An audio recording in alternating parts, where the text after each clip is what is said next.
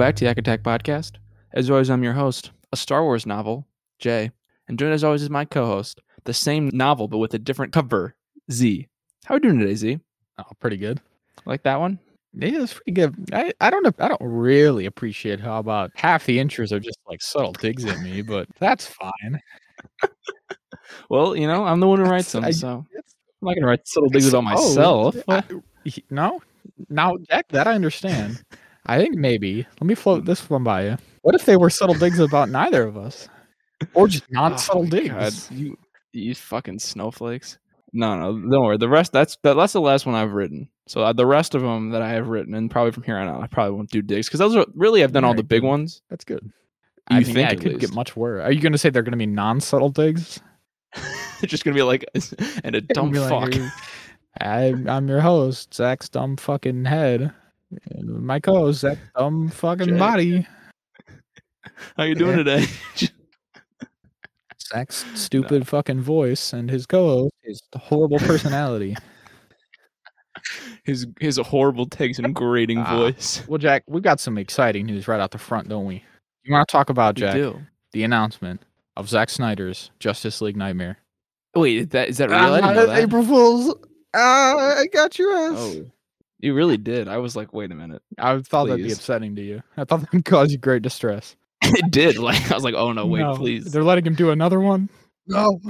Oh god. No, please, it can't be. No. Stop him. That the Snyderverse has like a lot of fan support and like enjoyment, so that means they'll never do it again, probably. So we're safe. Thank God. I'll never see a real again. Thing that happened this week is that Moon Knight started. Disney Plus did start. It's the highest rated opening Marvel show. I can see that ever. I can see that for sure. Me too. Just off the bat, yeah, me too. Enjoyed it. Thought it was. I think this was really like kind of interesting.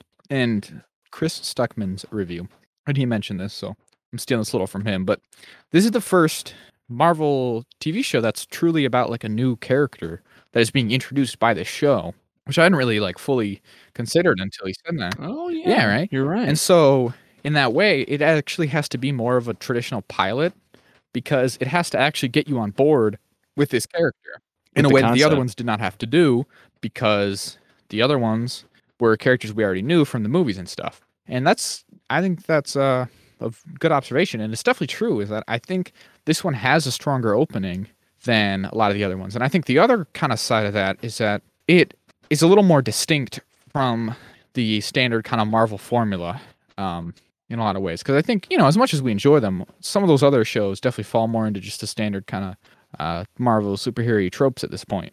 Whereas this one, and I would say WandaVision is the same way. They're distinct from that. They're like really kind of something new for the universe. And this one, it's like there's not a ton of action in this first episode. There's not a ton of like comic booky sci-fi fantasy stuff really at all until like towards the very end there. Yeah. And it's a lot of like character stuff, and there's like this psychological aspect. It's very like Fight Club almost, right?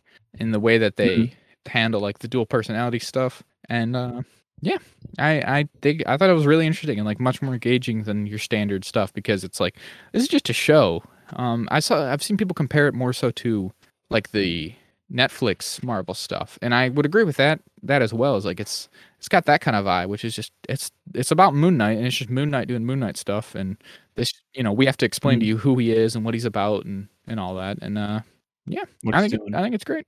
Yeah, I liked the opening was interesting with Ethan Hawke's character Arthur Harrow. I think that's his last name, right? So I thought that was an interesting opener to start with the villain. Like a kind of a cryptic opening and like to get you interested to be like, well, what's this guy putting glass in his shoes? Why is he all this? And then British Oscar Isaac being British for a little bit. So Ethan Hawke is just like a follower of a different Egyptian god, which I guess in retrospect makes a lot of sense. It's a pretty easy route to go with that, right?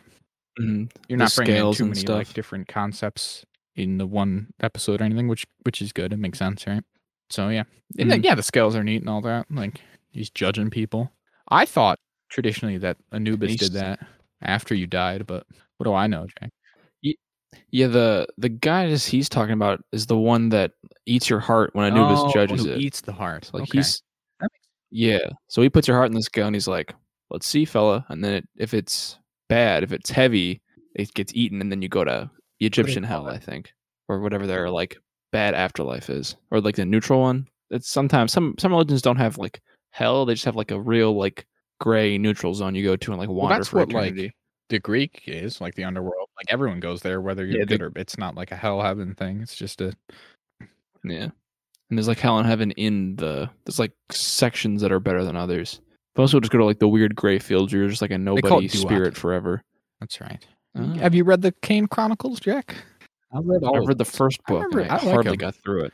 I feel like they don't have quite the enduring like popularity that Percy Jackson did. But I think they're interesting. I thought it was interesting that he did a different route with it, where he's like instead of just doing demigods again, and it's kind of the same. Some of the same themes that are carried over into the Moon Knight kind of stuff. Whereas like in a lot of ancient Greek stuff, it's all about like demigods and like all these Greek like every Greek hero you can think of, right? Is like a demigod for the most part, like Hercules and fucking Perseus and Jason and all this. Jason. But in Greek, in Egyptian, they seem to do this thing with like avatars more often, and that's present in the Kane Chronicles, and it's present in this, obviously, in Moon Knight here. So yeah, good on 'em. I found that stuff interesting. Every weird nerd kid has a phase where they in like middle school they're real into mythology. Love mythology. History class. When you get to that in history class, you're like, oh my god, I know all about the underworld. I know, and then when you classmates like a presentation about a Greek god, and you're like, well, actually, that's wrong. That's not actually quite. Depends on which version of the mythology you're going. That's more the Roman interpretation, actually. Mm-hmm. Yeah. Technically, it's Heracles. Hercules is the Roman name. That does actually bother me sometimes. It is Heracles. Is that so much to ask? Just say Heracles? I don't think so. I don't know. But you said we switched over to goofy British Oscar Isaacs. That is something I will say, because up till now I've been very critical of the goofy British choice. I actually don't think it stood out very much at all in the actual episode. Maybe it's because we knew to expect it, so like it wasn't a surprise for one thing. And there were other people doing British accents all around, so he wasn't just like the only guy. Exactly. It's still, he's still doing a bit of like a thing, but it's like, I don't know. I guess it's how some British people just sound. He's not doing like a, absolute caricature, I would say. He's not doing a Dick Van Dyke, which is like the paragon of cartoony British accents. Mostly just sounds like a guy, so good on him. And yeah, again, within the context of England, and you hear it a bunch, you definitely ease more into it, I would say. So that's cool. He works at a museum, and I noticed that he has a very big apartment for someone who works as a gift shop clerk. Attic apartment. I guess that's true. He's real high up, but it seemed like he had a lot of room, a lot of just a lot of things. I think that's just a movie thing, isn't it? TV show movie. Also, the other side of that could be that there's like more at work there. Yeah, he could have like money coming in, but he doesn't really. That's just a general movie kind of thing. Everyone lives in like weird, interesting, quirky apartments and all that. When it's like really, most people should be living in like 2-bedroom studios or like 2-room studio apartments and shit, because housing is expensive. It's horrible. Yeah, London's like insane. So like, yeah. Oh yeah. But so he just goes about his day. He's just like a normal guy, from what he can tell. He calls his mom every morning. He gets postcards. He has weird insomnia episodes. And he ties himself to the bed. Seems like that, by the end of the episode here, the conclusion that we come to, right, is that it's all him switching to his other personality. Well, I guess so that's the question, Jack. That's one of the questions this episode poses. Is like, where did the different personalities kind of come from, right? And I would say at first I had a thought at one point. I was like, oh, my theory there for a minute in the middle of this episode was that Khonshu had stolen this man's body to give it to Mark Spector to be his agent on Earth, right? Because as we talked about a couple weeks ago, that is traditionally like Mark Spector's origin as Moon Knight, is that he dies at like the feet of this statue, and then Khonshu's like, all right, I'll bring you back and make you my avatar. And I thought maybe they're like, okay, Khonshu brings him back, but he can't revive his body, so he puts his like soul into a different body and like just kind of fucking steals it. But I would say by the end of the episode, I kind of moved away from that, because I definitely think he's just in his head. Like that's like supposed to be Mark Spector's body. Because there seems to be a couple of things by the end of the episode that point to him not having a real like life, essentially, right? It would like between his mother never calling him, right? Yeah, and no one's ever responding to him. He's always leaving voicemails. I saw somebody point out on Reddit that the postcard letter things he gets from his mother look like they're from his museum gift shop, as in Mark is like buying them and doing that all. The date he has planned or something, that he's like a vegetarian. That was Steven's a vegetarian, but he's like, well, why would you plan a date at a steakhouse? So yeah, there's a couple things that seem to suggest that like the stuff that Steven seems to be about like doesn't actually exist almost. And so he's just a personality within his head there, which is an interesting route because like I would say normally the Moon Knight, his personalities have like utility to him. And this one doesn't they seem to really, which is interesting. I'm curious to see how they go with that because usually it's like, you know, they all have different roles where it's like, okay, this is the main brawler guy, this is Moon Knight, like this is the cabbie guy, and he's useful for this purpose and stuff. But this is like, it literally seems like this guy's just kind of a hindrance to them. So I'm curious to see how that like comes about. Yeah, it is interesting because Steven is just kind of a bumbling fool, and he doesn't have any real control, and he doesn't know about Khonshu, but it feels like he should, because Mark and Khonshu clearly like know each other and are in agreement on what to do. And Khonshu's like, Mark, you got to come out. Like, I don't want to talk to this guy. Come out and do something because I need you to do it. But I guess Khonshu doesn't have any control to switch him back. Like, because there's a lot of things that I guess have to yet to be explained, which I guess is the point. And he can't just take over. He takes over in times when he needs to, but he can't do it all the time. Kind of like agreement, like with the bat, it would seem. Yeah, to switch over, or like a reluctance, because like obviously every time he switches in the episode, when he suddenly just wakes up after doing a bout of violence, it was right before he like right as he gets out of his depth, like Mark snaps in and fixes it, and then he snaps back out. So it's weird. Obviously they're gonna have to explain a little bit more. I think they can't go like so long with this, right? Like. Especially because is this one a sixer? So like they don't have as much time to mess around with it as they did in even say like WandaVision. So I don't think they're gonna drag it out very much. If I had to guess, I would say like this is gonna get resolved within like, well, not resolved, but like we're gonna get the Moon Knight backstory, like the Mark Spector side of it, next episode.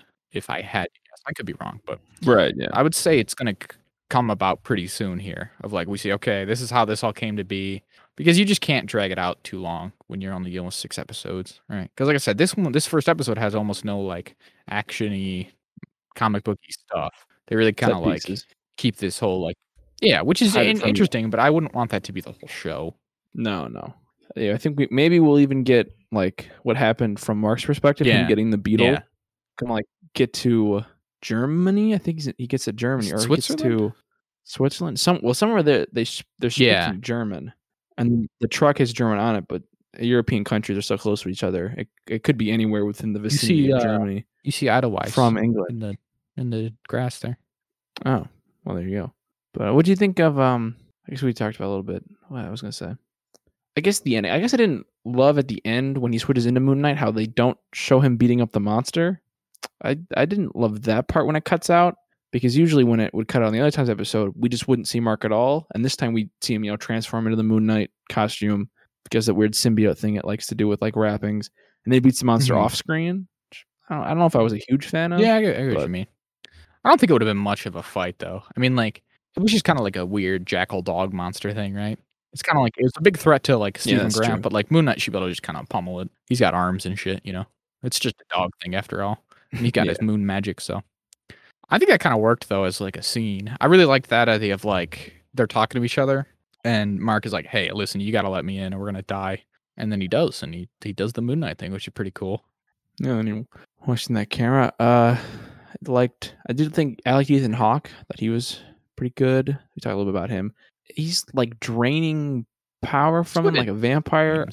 I wonder is he storing that power to use and do magic with? I wonder, or is he just like you take your life's away and I give it to to release oh, what the fuck is that god's name? I don't remember the god he worships, the goddess he worships. I don't remember its name, but whatever it is.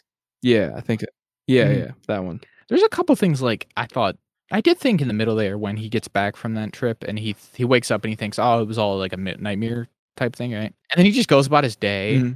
I thought that was kind of silly because I'm like, surely he should have noticed, right? Before he got to that point that it was the wrong day.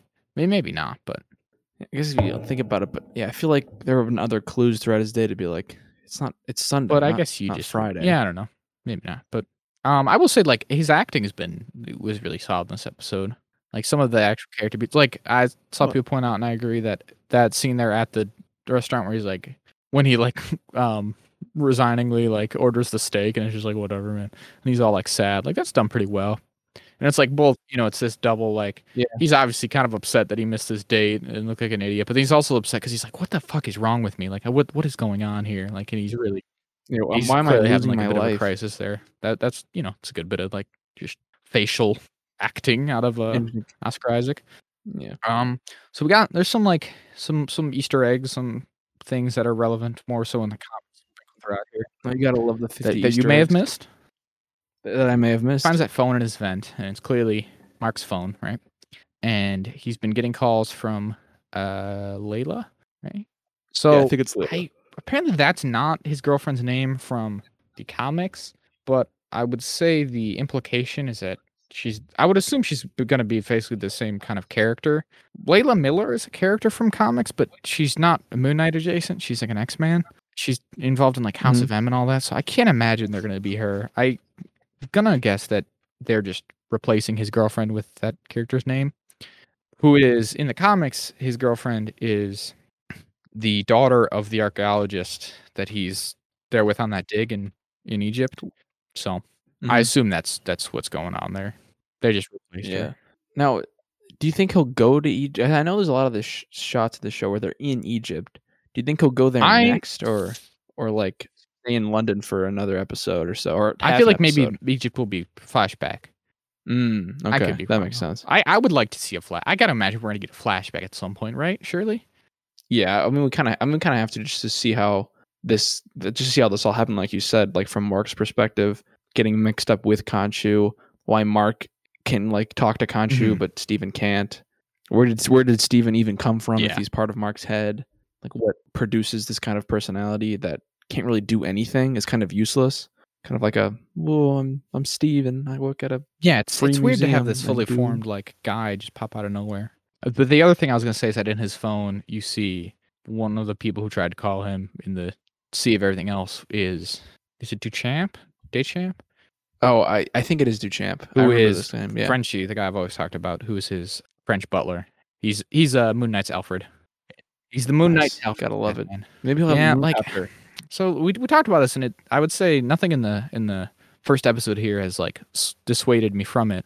But I think that they're leaning more so into the like supernatural magic side of things than like the Batman stuff. And like I saw people this week being like, "Oh, I don't even know why people say that Moon Knight is like Marvel's Batman. He's like totally different." It's like, yeah, but he also, and sometimes he really is very similar. Like, come on. Like my first introduction to Moon Knight was the 2006 run, who was by Charlie Huston and David Finch, and that run definitely leans into the Batman side of things, I would say, because like it's very grounded for the first couple issues of like Moon Knight just hits the streets every night, he beats the shit out of criminals, he's got a moon copter, he's got a sidekick Frenchie, he goes back to his mansion at the end of the night and fucks his girlfriend, and he's all about it. He just beats dudes up. There's no like magic really to speak of. He just is throwing moonerangs and beating the shit out of like armed thugs. Like that's all he's about, right? So I feel like that side of things is definitely very Batman-y, and I don't know why anyone would argue it, to be honest. Like that's what it is. Yeah, it seems pretty like nitpicky or petty to be like, well, it's not quite Batman because he doesn't do this. I'm like, well, it's all the basic bones. Lately, they've moved away from that with like leaning more heavily. Well, they did have the multiple personality stuff back in the day. It's one of those things with comic characters where they ebb and flow all the time across the decades of like which particular aspects of a character a writer is going to lean into at any given period in time, right? Recently, they've brought back the whole multiple personalities thing in a big way. So I would say that defines him more so now than just the Moon Knight or the Batman knockoff. But if we're being honest, like, that's just the way comics go. Like every single pretty much comic character that you can name has a alternate in the other, whether it's DC or Marvel. Like it always goes vice versa. So it just is what it is. Yeah. And like, yeah, the nature of. And I can understand why people get upset because it's kind of reductive to just be like, well, that's Marvel's blank or DC's blank. But sometimes it's kind of the reality. But yeah, We made that joke a while back, but I don't think they're going to be doing a Mooncopter, unfortunately. But I would like it if Frenchie appears. I think I heard that he was cast, so I think he is going to be in it. And actually, right. Oh, and there's also that other actor who's like a Midnight something Mr. Midnight, who passed away, something like but that. Yeah, I know what you're. Midnight Man, is that it? yeah. So I think it's Midnight Man. So Yeah, I did he'll see show that. up as well. So we got a couple more characters to introduce along. So I assume that's like 3 more on top of the 2 kind of we already have. We got Ethan Hawke's Arthur and Oscar Isaac's Stephen Mark buddy, and so about 5. Man, that's pretty good. I wonder if Ethan Hawke will get any goons of mild importance, or he'll just be like just the avatar of the crocodile has Layla lady. been cast? Yeah, she is. Okay, so she's going to be in it. Well, of course she's been cast. She speaks on the phone. Of course she's in it. So she'll be around. Apparently, there's a lot of people seem to think she might be the Layla Miller from the comics. I hope not. I think that'd be a very strange route to go. Is to just have her be a mutant or some kind of mutant adjacent. I hope that's not what they're doing. But yeah. What else are you gonna say? Like I said, I hope Frenchie shows up. That'd be neat. Or like I said, I think he is gonna show up. So I guess the question is gonna be how closely he gets like involved in the actual story, or if he'll just be a side thing. Because I want to say traditionally he's also he's part of his origin as well. Like he's there as well when he's killed by Bushman. I guess that's the question. Do we think Bushman's gonna show up? Because it's like Moon Knight's like arch enemy. I don't think he will. Arch enemy. I think it could kind of work. Like, on the one hand, I feel like maybe people would not like that. Like, if you just had this guy in the origin who just like kills him and sets him on this path, but then does not actually show up to be like a main villain of like the actual series. I could, on the one hand, I could see how that'd be weird, but on the other hand, like that kind of is just how things go, you know. Like, your origin doesn't have to be associated with every single thing you do forever, right? So. Right, just how you got to that point. So just to have like an inciting incident, and then that guy screws off because he's kind of like leveled up to like dealing with God stuff. Just a regular guy called Bushmaster, different guy. Bushman. They're a different guy. There's Bushman and Bushmaster. Bushmaster's in the Luke Cage show in season 2. But yeah, Bushman's just like a different mercenary. So like, I think that could totally work. He cut his face off at one point. Yeah, he's all about it. He like Joker did? No, Joker did that too. Moon Knight cut his face off. Oh, no. Moon Knight he didn't cut his own face off.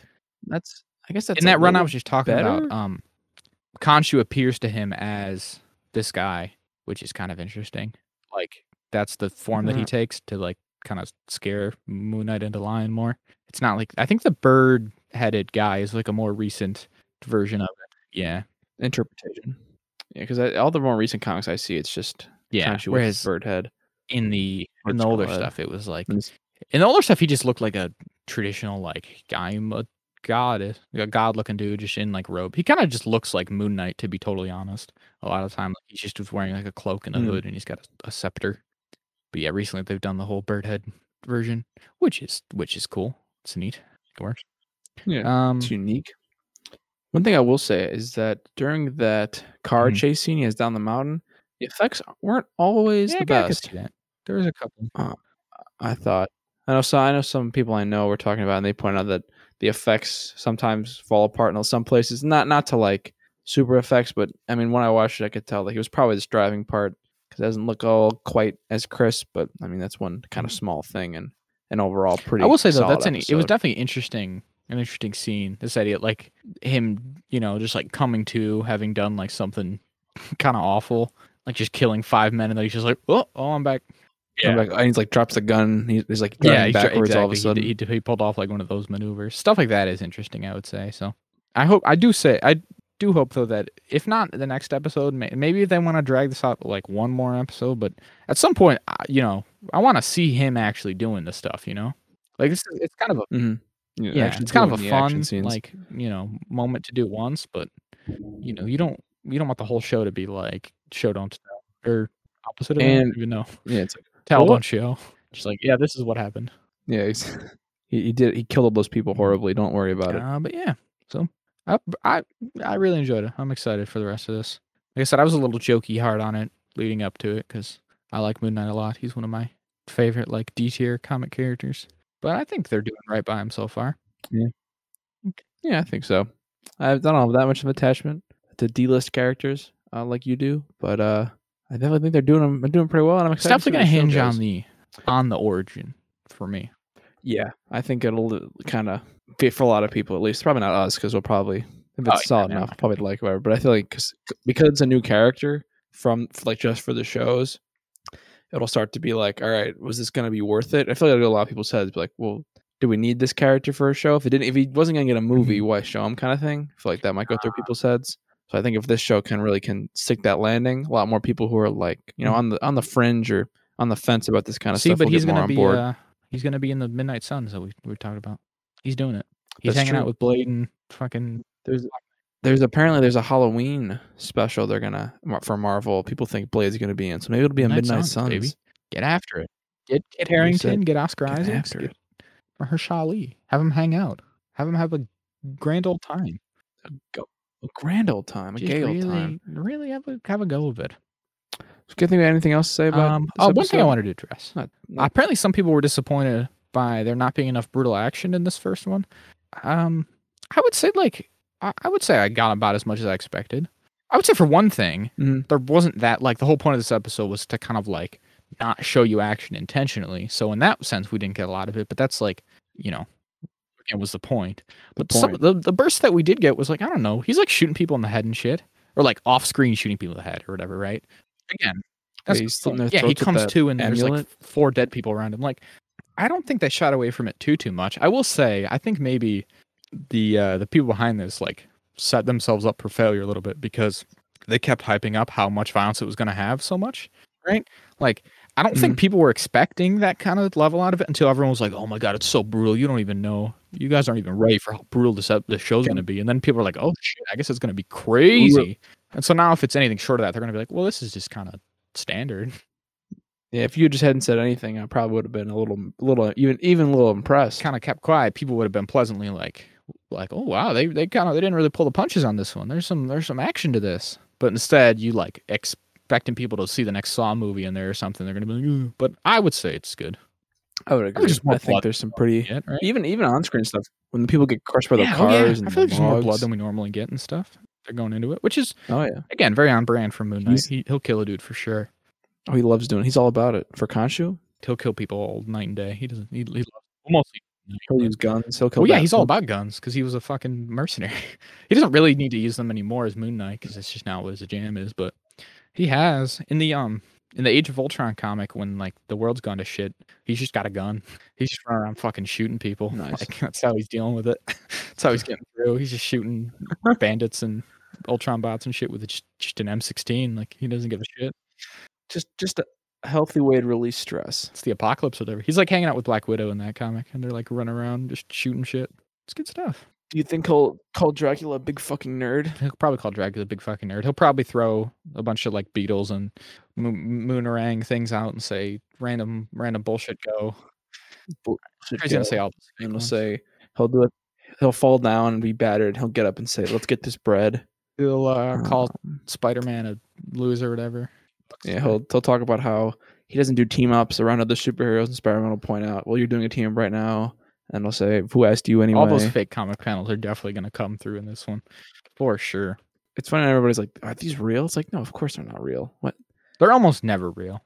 Anytime you see one of those comic panels that you're like, "This is crazy," it's probably just not real. They used to say a thick Johnson meant like a firm handshake back then. It's just Captain America and Iron Man talking about thick Johnsons. It's like, no, that was probably fake, guys, because they had innuendo back in 1980. Like, biggest one where it's a real one that gets passed around a lot is it's one from a Spider-Man comic. Sauron is like, I didn't want to cure cancer. I wanted to turn people into dinosaurs. That one's real. That one's a good one. But other than that, that's a great one. But it's a one real one in the sea of falsehood. So how can you even trust it? I move on because we'll have 5 more weeks of this. Okay. The whole we're really trying to like approach mental health in a real way. I gotta just like disagree with that. I think I've already mentioned this before, but this show actually seeing it has not changed my opinion. That's not an accurate depiction of anyone's real like mental health. I'm sorry, but that's not how that works. We've talked about this before. Have we said this on the show? But like, yeah, like dissociative identity disorder is like maybe not even real. It's like it's a tenuous. Yeah, it's like a controversial diagnosis even within the community. There's never really been like there's not a lot of solid examples, and I've read before about how like some of the most solid examples we have are from doctors who basically like encouraged the behavior in their patients so that they could like have something to fucking point to, which is pretty fucked up, right? Right about this whole idea. Yeah. This is, to me, this is truly like purely Hollywood, right? The idea of like you literally pass out and then you come to and you're like, oh, the other me did a bunch of activities. That's literally some Fight Club shit. I can't right? believe like, this. That's that literally.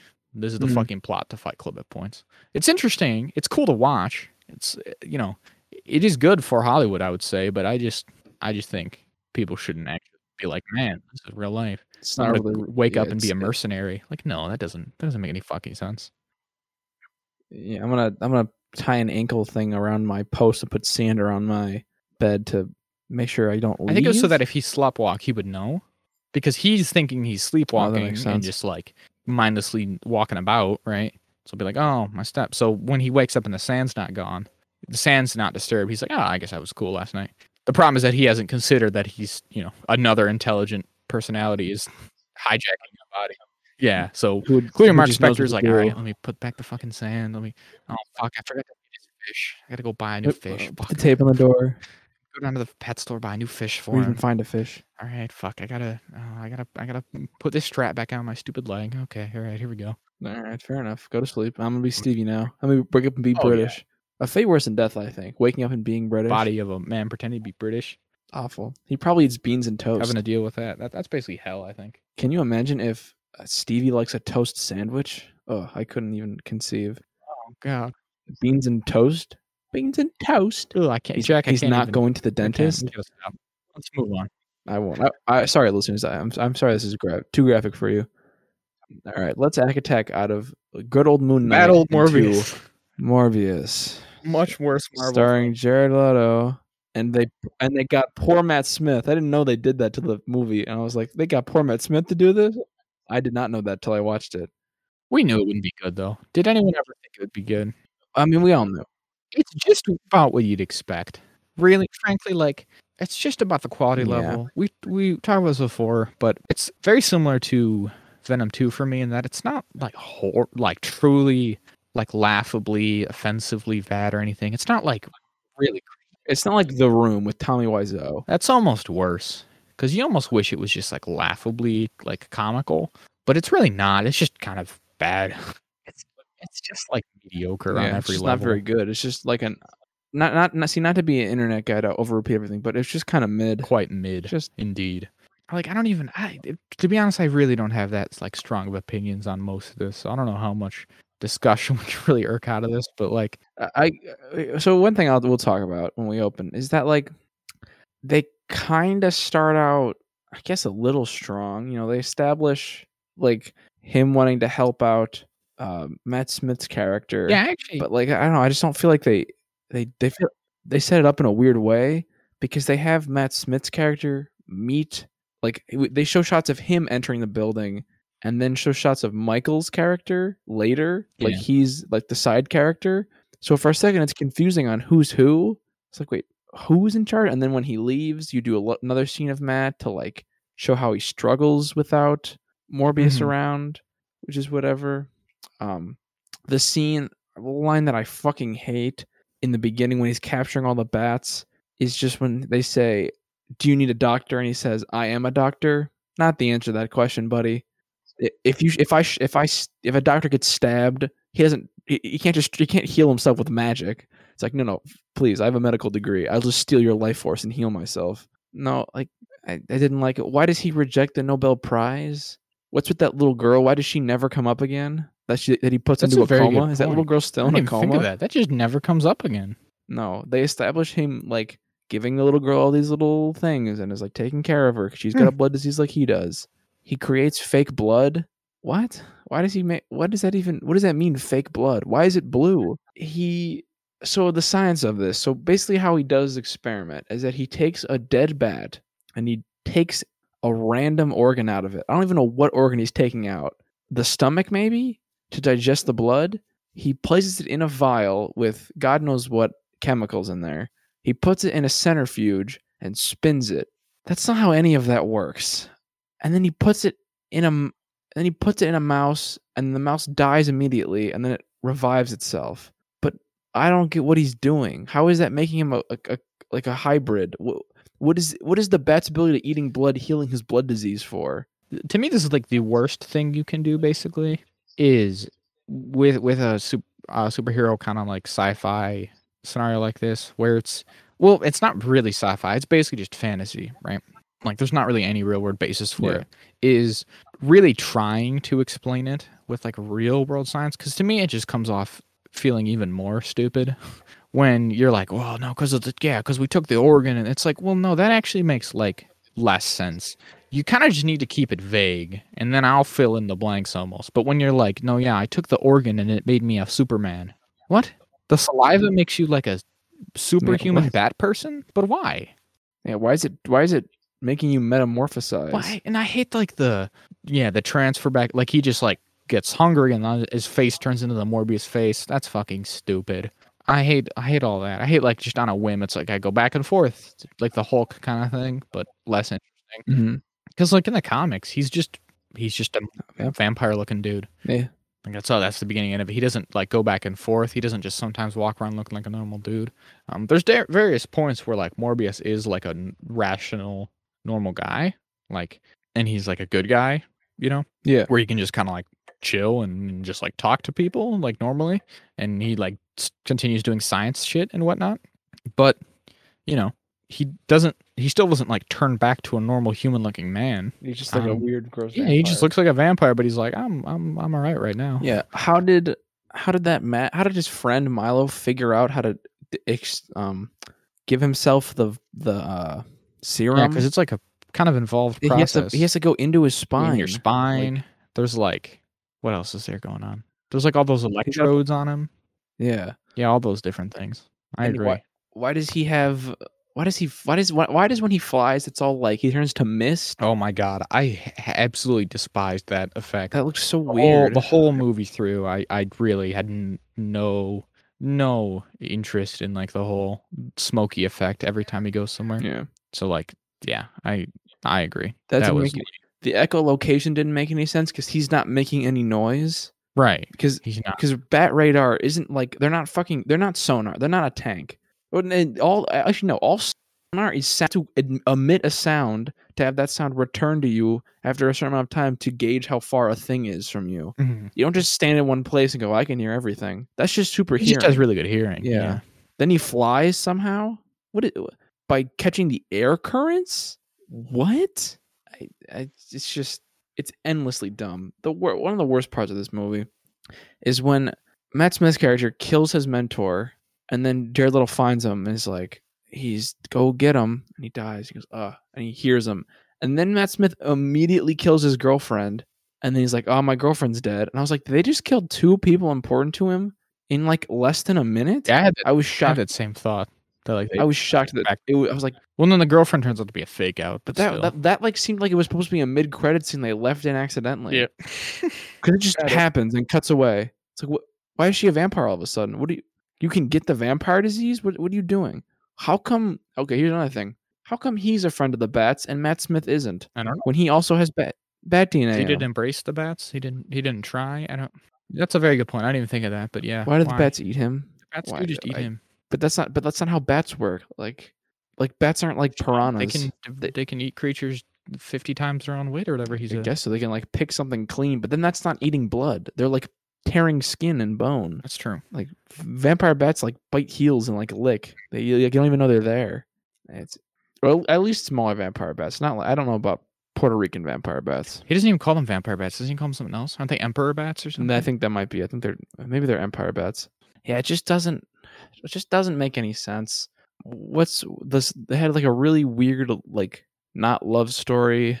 It's like, I don't know. There's not a lot to say, I guess. I think the last big part to talk about, besides us just like rambling how much we hate this movie and how it's awful and not very interesting, it doesn't do anything new, is the end credit scenes or the mid credit scenes. So there's two mid credit scenes. I got a couple more things. You got a couple more things? Okay. Just like I said, I really hate the whole like really trying to go into the science of explaining it. Something about that feels very like early 2000s-y superhero movie. Not in a good way.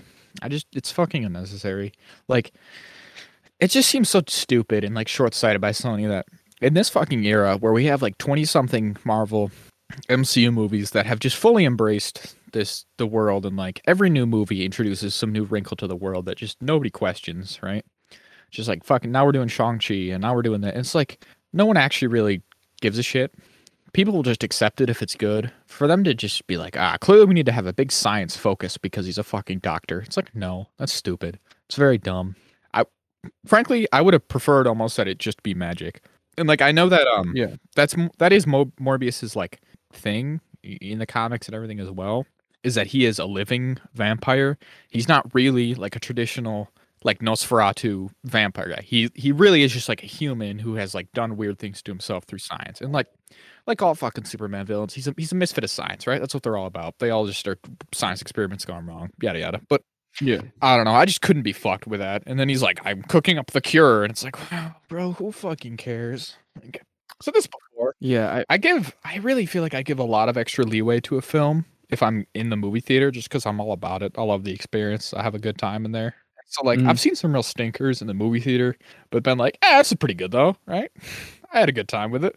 Just because like if I'm there, I'm more like willing and ready to like, well, I want to have a good time here because otherwise I have to face the idea that I've wasted my money. I'm not just watching this at home. I can't just turn this off of Netflix and switch to something else, right? I'm here and I've paid for this, so I'll enjoy it, goddammit. But this one and Venom 2 are like, they're just bad fucking films. Like they're just so interesting. Just the whole time. Never before have I like really been watching the clock so much in a movie. Oh yeah, I gotta be careful. I knew how long this movie was, and like after like the hour mark, I was like, all right, what time is it? Oh, it's almost 8:30. I'm almost at the end here. Like we're coming up at the end. It can't be much longer. And one thing I did notice is that when I saw Venom 2 and Morbius in the same theater. And when I saw Venom 2, it wasn't, I guess Morbius opened, Venom 2, it was like a sold out. Like if you didn't buy tickets, you were out of luck. Like packed. It was a big theater too. And this time I went, like I was the only person in my row. Like there were tons of rows, like a smattering of people. And I was like, thank God, maybe this movie will make it. This movie's gonna make no money, and they're never gonna make it again. This is the same one we saw Batman in? No, no, it was the one. You know, there was a movie theater right behind the concession stand. Oh, so it was that theater.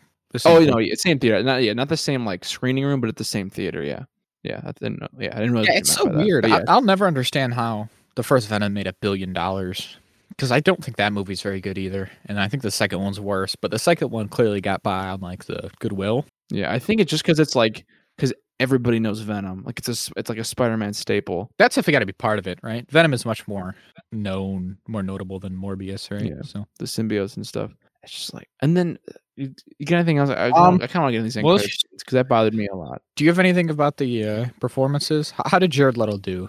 It was nothing. Everyone likes dogging on Jared Leto because he's kind of the worst and he's fucking weird, but he's been in good movies before. Yeah. I don't know, he does it. Like, I don't think he's particularly atrocious. It's just this movie. It's just like nothing. The script's bad. And yeah, the whole movie's just mediocre and nothing. So he's pretty much just mediocre and nothing. Yeah. That was so weird. The scene of him and Matt Smith's character just hobbling down the streets of New York. I did think that was kind of strange. I mean, I think that's the point. Because he's like, let's go for a walk. And then they're just like very slowly walking down the street as like the crowd, throngs around them. But I guess that's the point. I thought, at least Matt Smith was like, he had some energy, I guess. Matt Smith's definitely the better of them. And part of that's just because he's the villain. So he gets to do like the villain stuff of like be kind of crazy and a bigger kind of like out there character. So he did good with it. At least he did something well.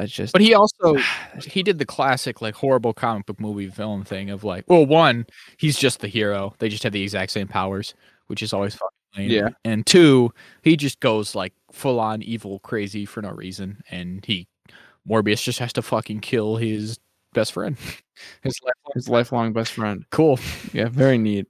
He doesn't really figure out how to fix himself, so he doesn't need to eat blood anymore. No, not seemingly. And now his girlfriend's undead too. He makes that second one because he's like, I'm gonna kill myself too. I guess he just decides not to during that fight. Fuck if I know. They didn't tell me, did they, in the film? I just don't get why drinking blood cures him. I guess it ties into like don't explain the science, but it's like bats can consume blood. So if I consume blood, my degenerative disease will be fixed. Like what? What even is that? But I don't know. Whatever. It's just a bad. Isn't it more so that like, in doing what he did, he traded his one condition for another?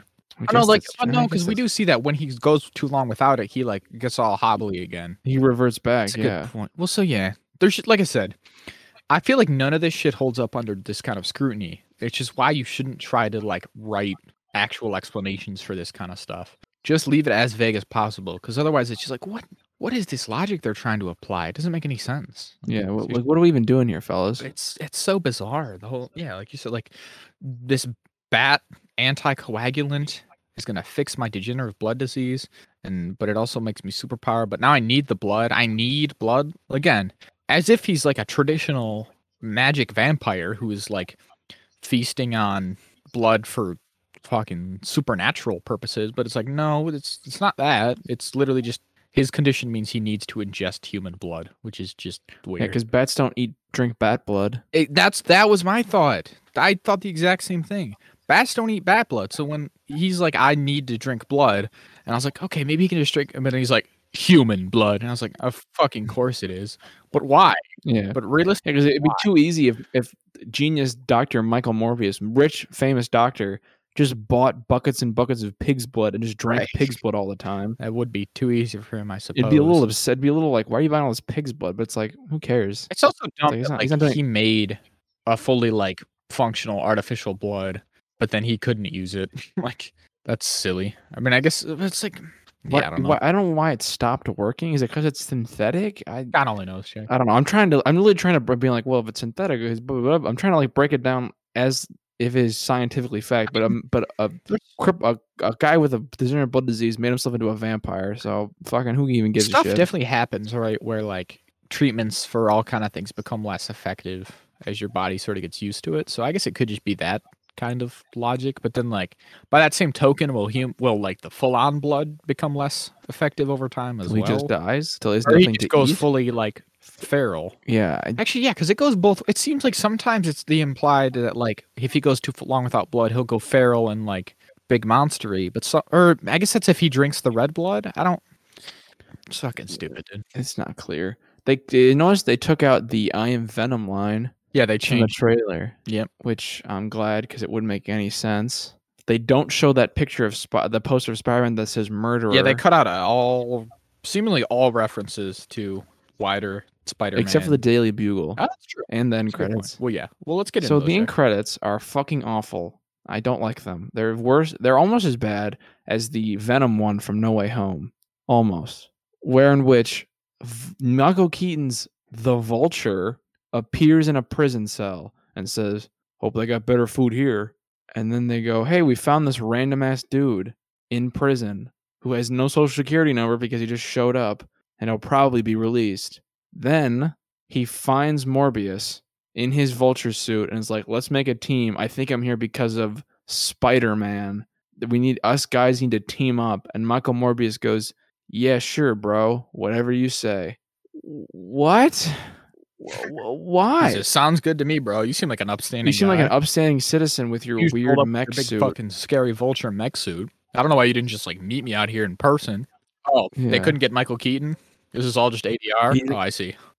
Yeah. Yeah. No, ridiculous.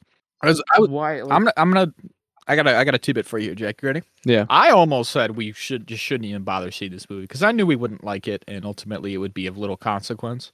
But last week I saw all of these reviews mentioning the post-credit scenes and how like it was the absolute icing on the top of this horrible cake, and like the all this stuff about how like the post-credit scenes were like as bizarre and nonsensical as the rest of the movie, that they were like, just really crazy. And I was like, all right, well, I gotta see them. And that's part of the reason that I really doubled down and decided we should go see this movie. And I would say I don't think they disappointed. They were pretty ridiculous. Yeah, honestly, we could have done. We could have just watched them on YouTube instead. Maybe we should have just done that and not given them our money. We wouldn't have lost anything. We would have gained back hours of our time and dollars. I would have played Elden Ring. Oh, and some money probably. We could have just pretended we saw it on here. Yeah, and who would have known? Who would have cared? I remember I texted you because I was like, I'm not sure if we said we're gonna watch this movie, And if I watch it and come to recording on Saturday and Zach hasn't watched it and I had to watch Morbius, I'm gonna scream. That would be very upsetting. But yeah, you're like, they're just if we never. They're like, I don't know. Like on the one hand, they make quote unquote sense in the context of like if you've seen all these movies, but then it kind of falls apart because you think about it too hard. It's like, well, nothing actually in No Way Home would suggest this happening, right? Yeah, and also that's not how it's not consistent with the logic of that movie. So really, when you think about it, you're like, oh, well, it doesn't actually work, and then you're like, it doesn't actually have any significance or relevance to the movie I just watched, right? And so it's just kind of like, what? But why? Like, what is this for? Are they really like trying to get like they're gonna do a Morbius sequel with fucking Michael Keaton in it? Like, ugh. Like, what are you doing? Like, what even is that movie? What's Morbius' story? Why is there just a shot of his girlfriend opening her eyes and her eyes are red? Mm-hmm. How does she get the vampire condition? Right? Like from biting him? Or from him biting her, like a traditional vampire kind of way? But if that's the case, how come why did no one else turn into vampires? Exactly. Because he bit her neck and sucked out all her blood too. Like he went full on. Why is he flying with the bats around him? How is he flying with a bat tornado? He's got no wing. Like he's just like, it's so confusing. Morbius again doesn't know who Spider-Man is. There's no references to Venom, so Venom probably doesn't exist. Like I hate Sony. Why do they make these movies? Why? Take it. Why the hell do they come? Like, here's the thing. I understand. Like, okay, we need to do our own thing. Marvel's doing Spider-Man for the time being. Let's do our own stuff. Fine. Okay. Cool. I get it. You don't want to be competing with yourself in that way. But there are so many Spider-Man adjacent characters that I would get to before. Like Venom is one thing. Venom's like a very popular comic character. I get it. Whatever. He's not my jam. But like, there was a period in the '90s where Venom was like one of the most like sort of relevant like and iconic Marvel characters. But fucking Michael Morbius was never like Morbius the Living Vampire was never on that level. Like that I can't even. There literally before the movie started in my theater, there was a little like clip from an interview with Jared Leto, and he was just like, "Yeah, I'm so glad to bring this iconic character to life." And I was like, "Shut up, Jared Leto. He's not iconic. What the fuck are you talking about?" Right. I've heard people being like, making jokes that like, "Oh, Jared Leto's going the Ryan Reynolds route where he made a bad DC character and he did a bad Marvel character. So his redemption that fits him perfectly." I'm like, why? Here's the thing about that, guys. Here's a controversial take that I don't think you'll even agree with me on. I don't really care. Like, I don't care about Ryan Reynolds' Deadpool. He's too in love with himself when he's playing Deadpool. Yeah, like, I will disagree with you. I think those movies. I don't like Deadpool 2. I've never seen Deadpool 1. Don't like Deadpool 2. Not a fan. I think that, like, bro, it's just gonna be every week thing. Just every week you're gonna reveal to me more fucking movies you've never seen. What are we doing here? We're gonna lose all credibility, bro. What do you mean you've never seen Deadpool? Why not? I just never got. Okay, it wasn't for anything nefarious. I just never got around to it. No, because it was R-rated and I wasn't old enough at the time.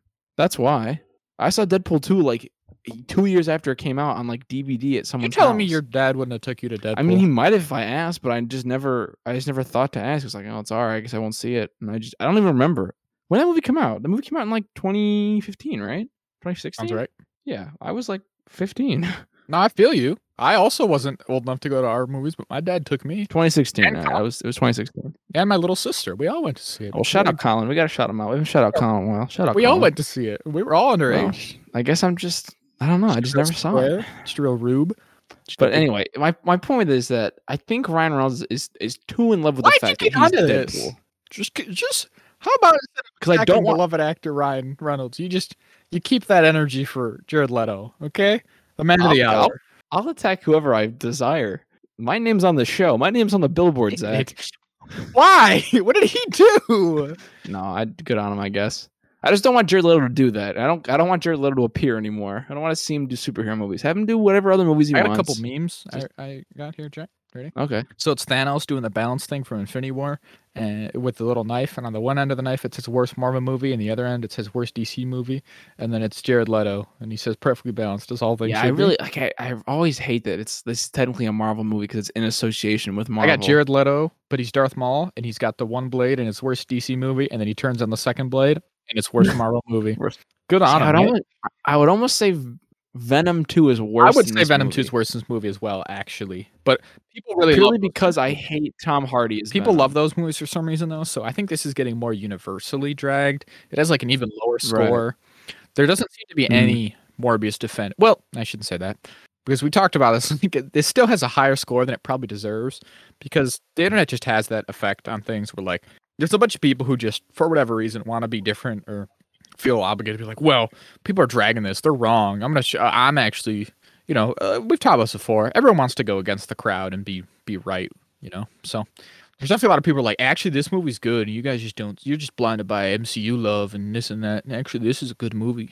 It's not. I mean, it's not a good movie. Not at all. But yeah, people are sticking up for this one a little bit as well, like they did for Venom, and they're misguided on both counts because those are both. I mean, both the tomato. I'm just looking around tomatoes right now. When I checked the other day, I think it was actually yesterday, it was at 15% with critics and 64% with audiences. The critic score has now raised by 2%, and the audience score has raised by 3%. So I guess people like this movie. I just read a review that said he's as brooding as Batman. What? No, he's not. Just an awful, awful movie. And I hope we never see it again. How is he brooding as Batman? He barely broods. Exactly. I don't know how he is. That doesn't make any sense. Morbius is just like, oh, fuck, I guess I'm a vampire now. I gotta kill my brother who became the vampire. Like, he doesn't have much of an arc. He doesn't decide to be like a superhero or villain or whatever. Like, it's the same thing with fucking Venom. Why are they insisting upon doing these fucking, like, anti-hero, quote-unquote, movies? When they could just as easily be doing, like, fucking Spider-Gwen if they wanted. Yeah, I heard they're doing a Madam Web thing. I heard that as well. They've been casting for that movie recently, which I doubt will be good, so who the fuck even cares? People are going to hate it not only because it's going to have a lot of women in it. People are going to be like, oh, women. I'll be like, oh, God, now I have to like not be like negative. I gotta be like neutral at worst. Or else I get lumped in with these fuckheads. That really tells you a lot about society. It was a lot about our society. And also, before we get off of this, man, I fuck Ryan Reynolds. I'll say that just for the mood. All right, let's leave before you take us a bigger hole here. Let's take it back into Halo. Halo episode 2. Episode Halo. Wow. I like this episode more than episode 1. I'll say. What are you fucking talking? Really? About? You don't like this episode? It's just nothing. Like this just squandered everything. Yeah. Really? It's just fine. Like it's not horrible. It's just nothing. And like I've that's it. All my energy's gone. Damn. Well, you were really positive last week. I mean, not really positive, but you were like, pleasantly surprised. I think that's a better word to say. And now it's all gone. You've lost all your goodwill. Yeah, that's pretty much all of that. Just like Morbius, it's not horrible or offensive. It's just kind of nothing. I'm just like, this is fucking dumb. This is just like a generic ass like sci-fi, as in like the channel. Like I've seen a lot of people compare to like sci-fi originals, as in like the the TV channel or like CW shows, which is I think pretty accurate. It's just kind of nothing to this. That like the grit and like intensity and kind of stuff that we saw in the first opening like whatever it was 10 minutes of the last episode with like people being torn apart by plasma bolts and Spartans showing up and beating the shit out of elites and all that. Like we have not matched that in the following 100 minutes. So that's true. It's just kind of nothing. He's taken off his helmet so goddamn much, which I really was not going to make like a big thing, but at this point it's just like in your face. Like, but why? Like it really has no reason at this point. Yeah. They're just kind of doing it to do it.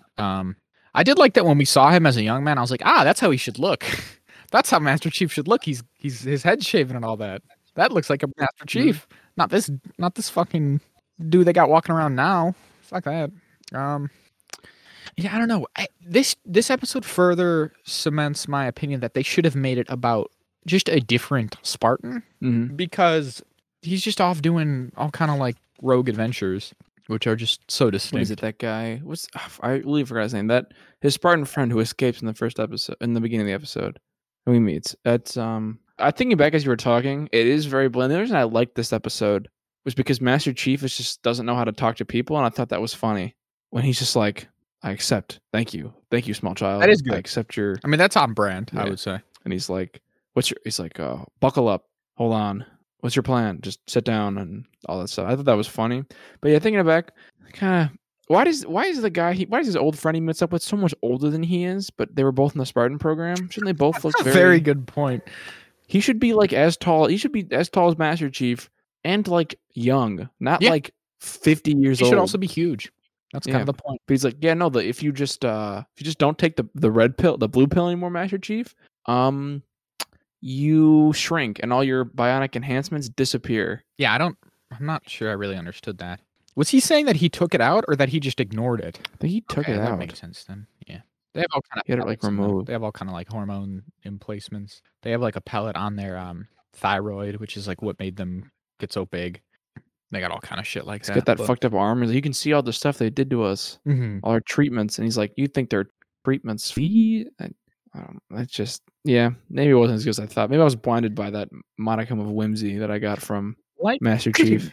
Like I said last week, the problem with this show is that you can't tear down Master Chief when he's not yet like when you haven't built him up, I guess, right? Yeah. I just imagine that you don't know anything about Halo. You're just watching the show and you're like, okay, like everything basically that you're getting about Master Chief is entirely secondhand, right? Mm. And you're like, okay, it seems like everyone respects him and thinks he's this badass, but like the only guy I see is all fucking conflicted and like dealing with an emotional crisis. It's like that's just not to me, that just doesn't make sense as the material for season 1 of your Halo show. Again, one more time, beyond the fact that, like, why did you feel the need to make a show about Master Chief when Master Chief is already the most thoroughly covered Spartan? This is the type of universe that has so much room to play in. Why did you feel like we needed to just do Master Chief again, but worse, right? It's just so fucking stupid to me. It's like, it'd be like if they did one of the Star Wars Disney Plus shows was just like, guys, we're doing a show about Anakin and the Clone Wars. Hey, what do you think of that? Maybe like that. It's like, wait, what? What if we did an Obi-Wan show? Ooh, wait a minute. Ooh. But no, like I'm like it's just fucking Darth Vader. Like that's the thing I always say is people want like a Darth Vader show or a Darth Vader movie. It's like, bro, we have covered Darth Vader so thoroughly. Like there's about 24 different Darth Vader comics and novels already. That's, beside the fact that like Anakin Skywalker is the focus of the first 3 movies and like pretty heavily in the second, 3 movies, like it's the same kind of thing where it's just like, why did they, if they wanted to tell their own story within Halo, they should have just made up some new characters. Then everyone's happy. Then when you dog your show up, you're not ruining Master Chief at least. You're just ruining some other fucks. Yeah. Instead of ruining Fred, Kelly, and Linda, you just have whoever these goobers are. Vanek, Kai, and Riz. Who gives a shit about them? Like, why are they taking all their helmets off too? They're walking around with their helmets as well. Everyone loves taking their helmets off. They need those. Those are helpful. Like he says in this episode, there's good shit in there. Like, keep that on. It gives you good information and shit. Yeah. Also, I really hated in this episode that Halsey, so I said last week, I was like, I'll reserve judgment a little bit, remain to be seen, but she definitely doubles down in this episode as far as just being like, fuck them Spartans. I'll do what I want to them. That's very out of character, if you ask me. This whole, like, I'm going to overwrite their fucking consciousness. They're just tools. Like, what? They're God, weapons. Man. Like, those are humans. Even, like, the fact that Captain Keyes had to be like, hey, guys, like, John is a person, though. Like, we got to, like, I get it all, but, like, he is a human being in there, and they're like, get a load of this dude.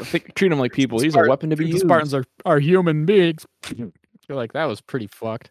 I'm not a fan of Halsey. Yeah, I mean, I guess that's intentional, but... And then Halsey makes that clone of herself? Yeah, so she makes a Flash clone, and that's going to be Cortana somehow, which is weird. Like, I guess this is implying that smart AI don't exist yet in the Halo universe, that's way off, right?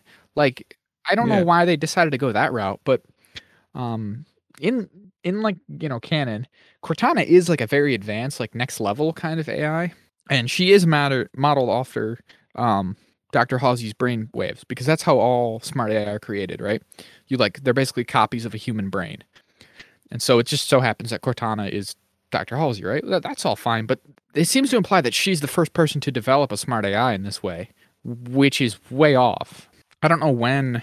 I'll just do a quick Google here real quick, but the smart AIs are around for like a long time before the games and before Cortana. Like one of the on Reach, on their training facility, right?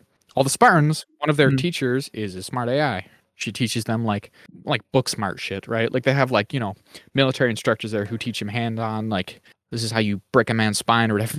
But then one of their like classroom teachers who's teaching them like military history and tactics and philosophy, like, because the Spartans are just like incredibly intelligent as well. That's like a thing that I guess this show has not really super touched on yet, but they're all like geniuses essentially as well. Like one of their enhancements is that they are smarter than normal people too. So they're just crammed full of all kind of like, shit. They're very well rounded in that sense. But so it's a weird change to be like, yeah, the smartest eyes are new, and we're gonna use them to overwrite the Spartans' brains. Like, what the fuck? Yeah, we're just gonna make them not people anymore. That's fucked. That's the next on. stage of human. They did the classic line in a science fiction show where they say it's the next stage of human evolution. They did that in Morbius too, though. They did. Fucking horrible. It's fucking horrible. That's not how evolution works. That's not evolution.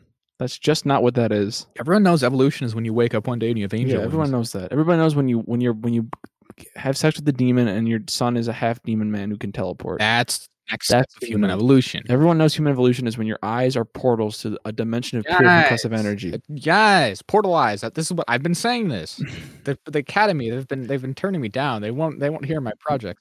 Your portal's eyes paper. They won't hear my theories, Jack. But they need to see. You need to see that they're written in crayon.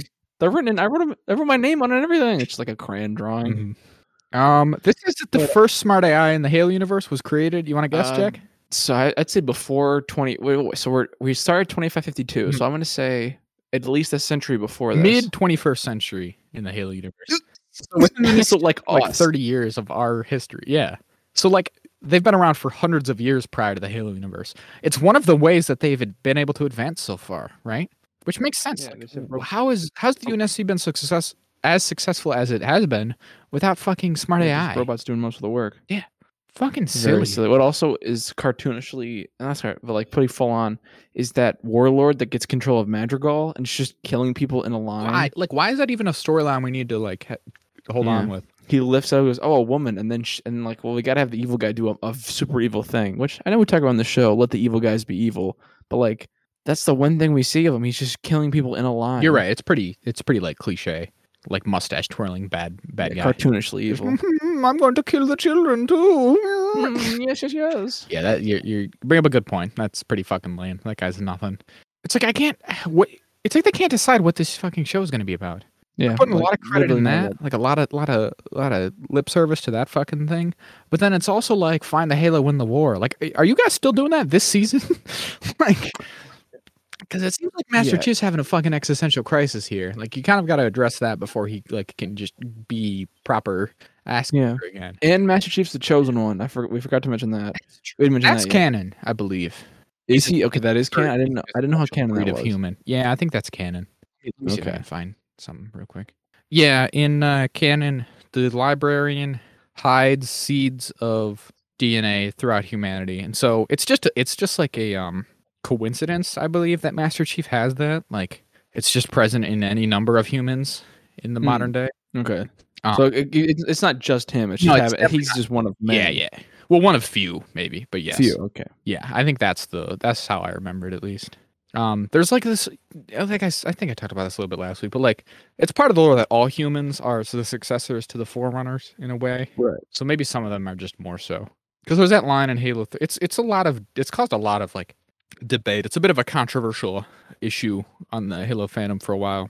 Was this idea of like, were humans meant to be the Forerunners or the successors to the Forerunners? Because there's a line in Halo 3 where the 343 Guilty Spark says something to the effect of like, you are the children of my creators, the inheritors to all they made or something. The inheritor to all they left behind or something. Like, you are Forerunners. And people are like, oh, so humans are literally Forerunners. But I think it's more of like a metaphorical, like passing of the torch kind of idea. Exactly, a passing of the torch. Because like I brought this up last week, right? Humans in the Halo universe were meant to like be the successors to the Forerunner, and that they were to take up the mantle of leadership. So there's all that fucking shit at play, basically. Right, of course. I mean, you gotta have that kind of stuff at play. Oh, you gotta. What's even? I mean, you gotta. Yeah. What's even the point if you don't?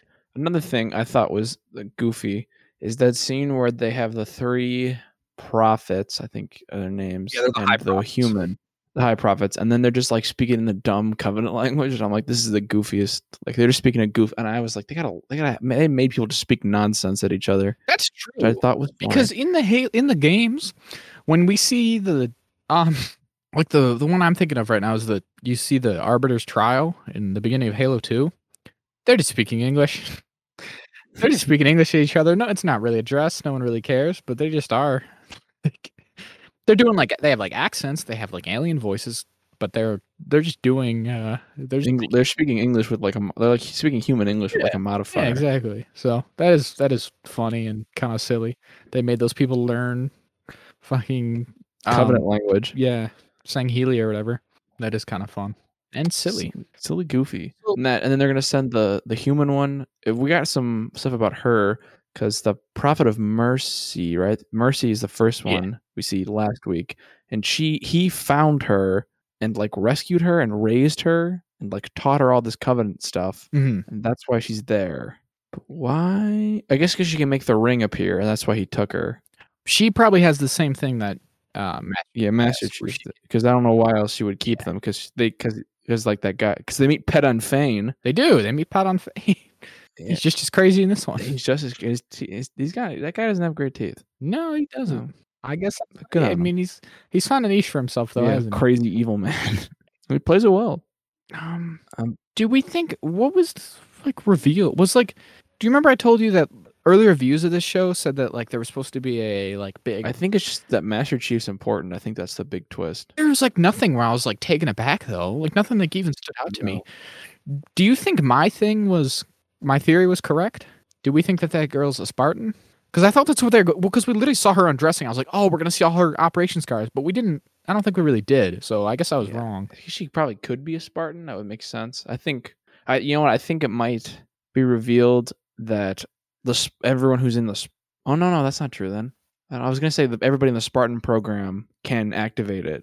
Like it doesn't. Like all the Spartans can because of like their group, but the one who left, Soren doesn't. Even though why is he 50? It's a good point. I don't know. Maybe he's way too old. Maybe he's well, no, they're supposed to be old, ish, because the war's been going on for a long time. Maybe the difference is that he took out all his shit, so now he's aging more like a normal person, whereas Master Chief is not. Reduced aging or slowed aging? Actually, no, I could see this because like there would be periods where Master Chief would have been in cryo.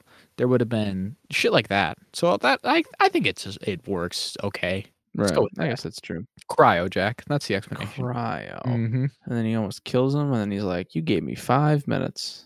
Master Chief gave him 10, Master Chief. You should have just let him go. He was like your friend. What the fuck? Yeah, Jesus Christ. That was a pretty messed up thing to do. I would have to agree. Yeah, I don't know. This show's just going to be nothing. We knew that, didn't we? Yeah, we really did. Why? There was like no fucking action again in this one. There's like hardly any. They went to the standard planet with no laws. The classic lawless, like fucking outlaw, Wild West in space scenario. Yep, of course. Like, no laws, no government. It's like, well, then how are you? Why is anybody doing anything? Cool. Yeah, cool.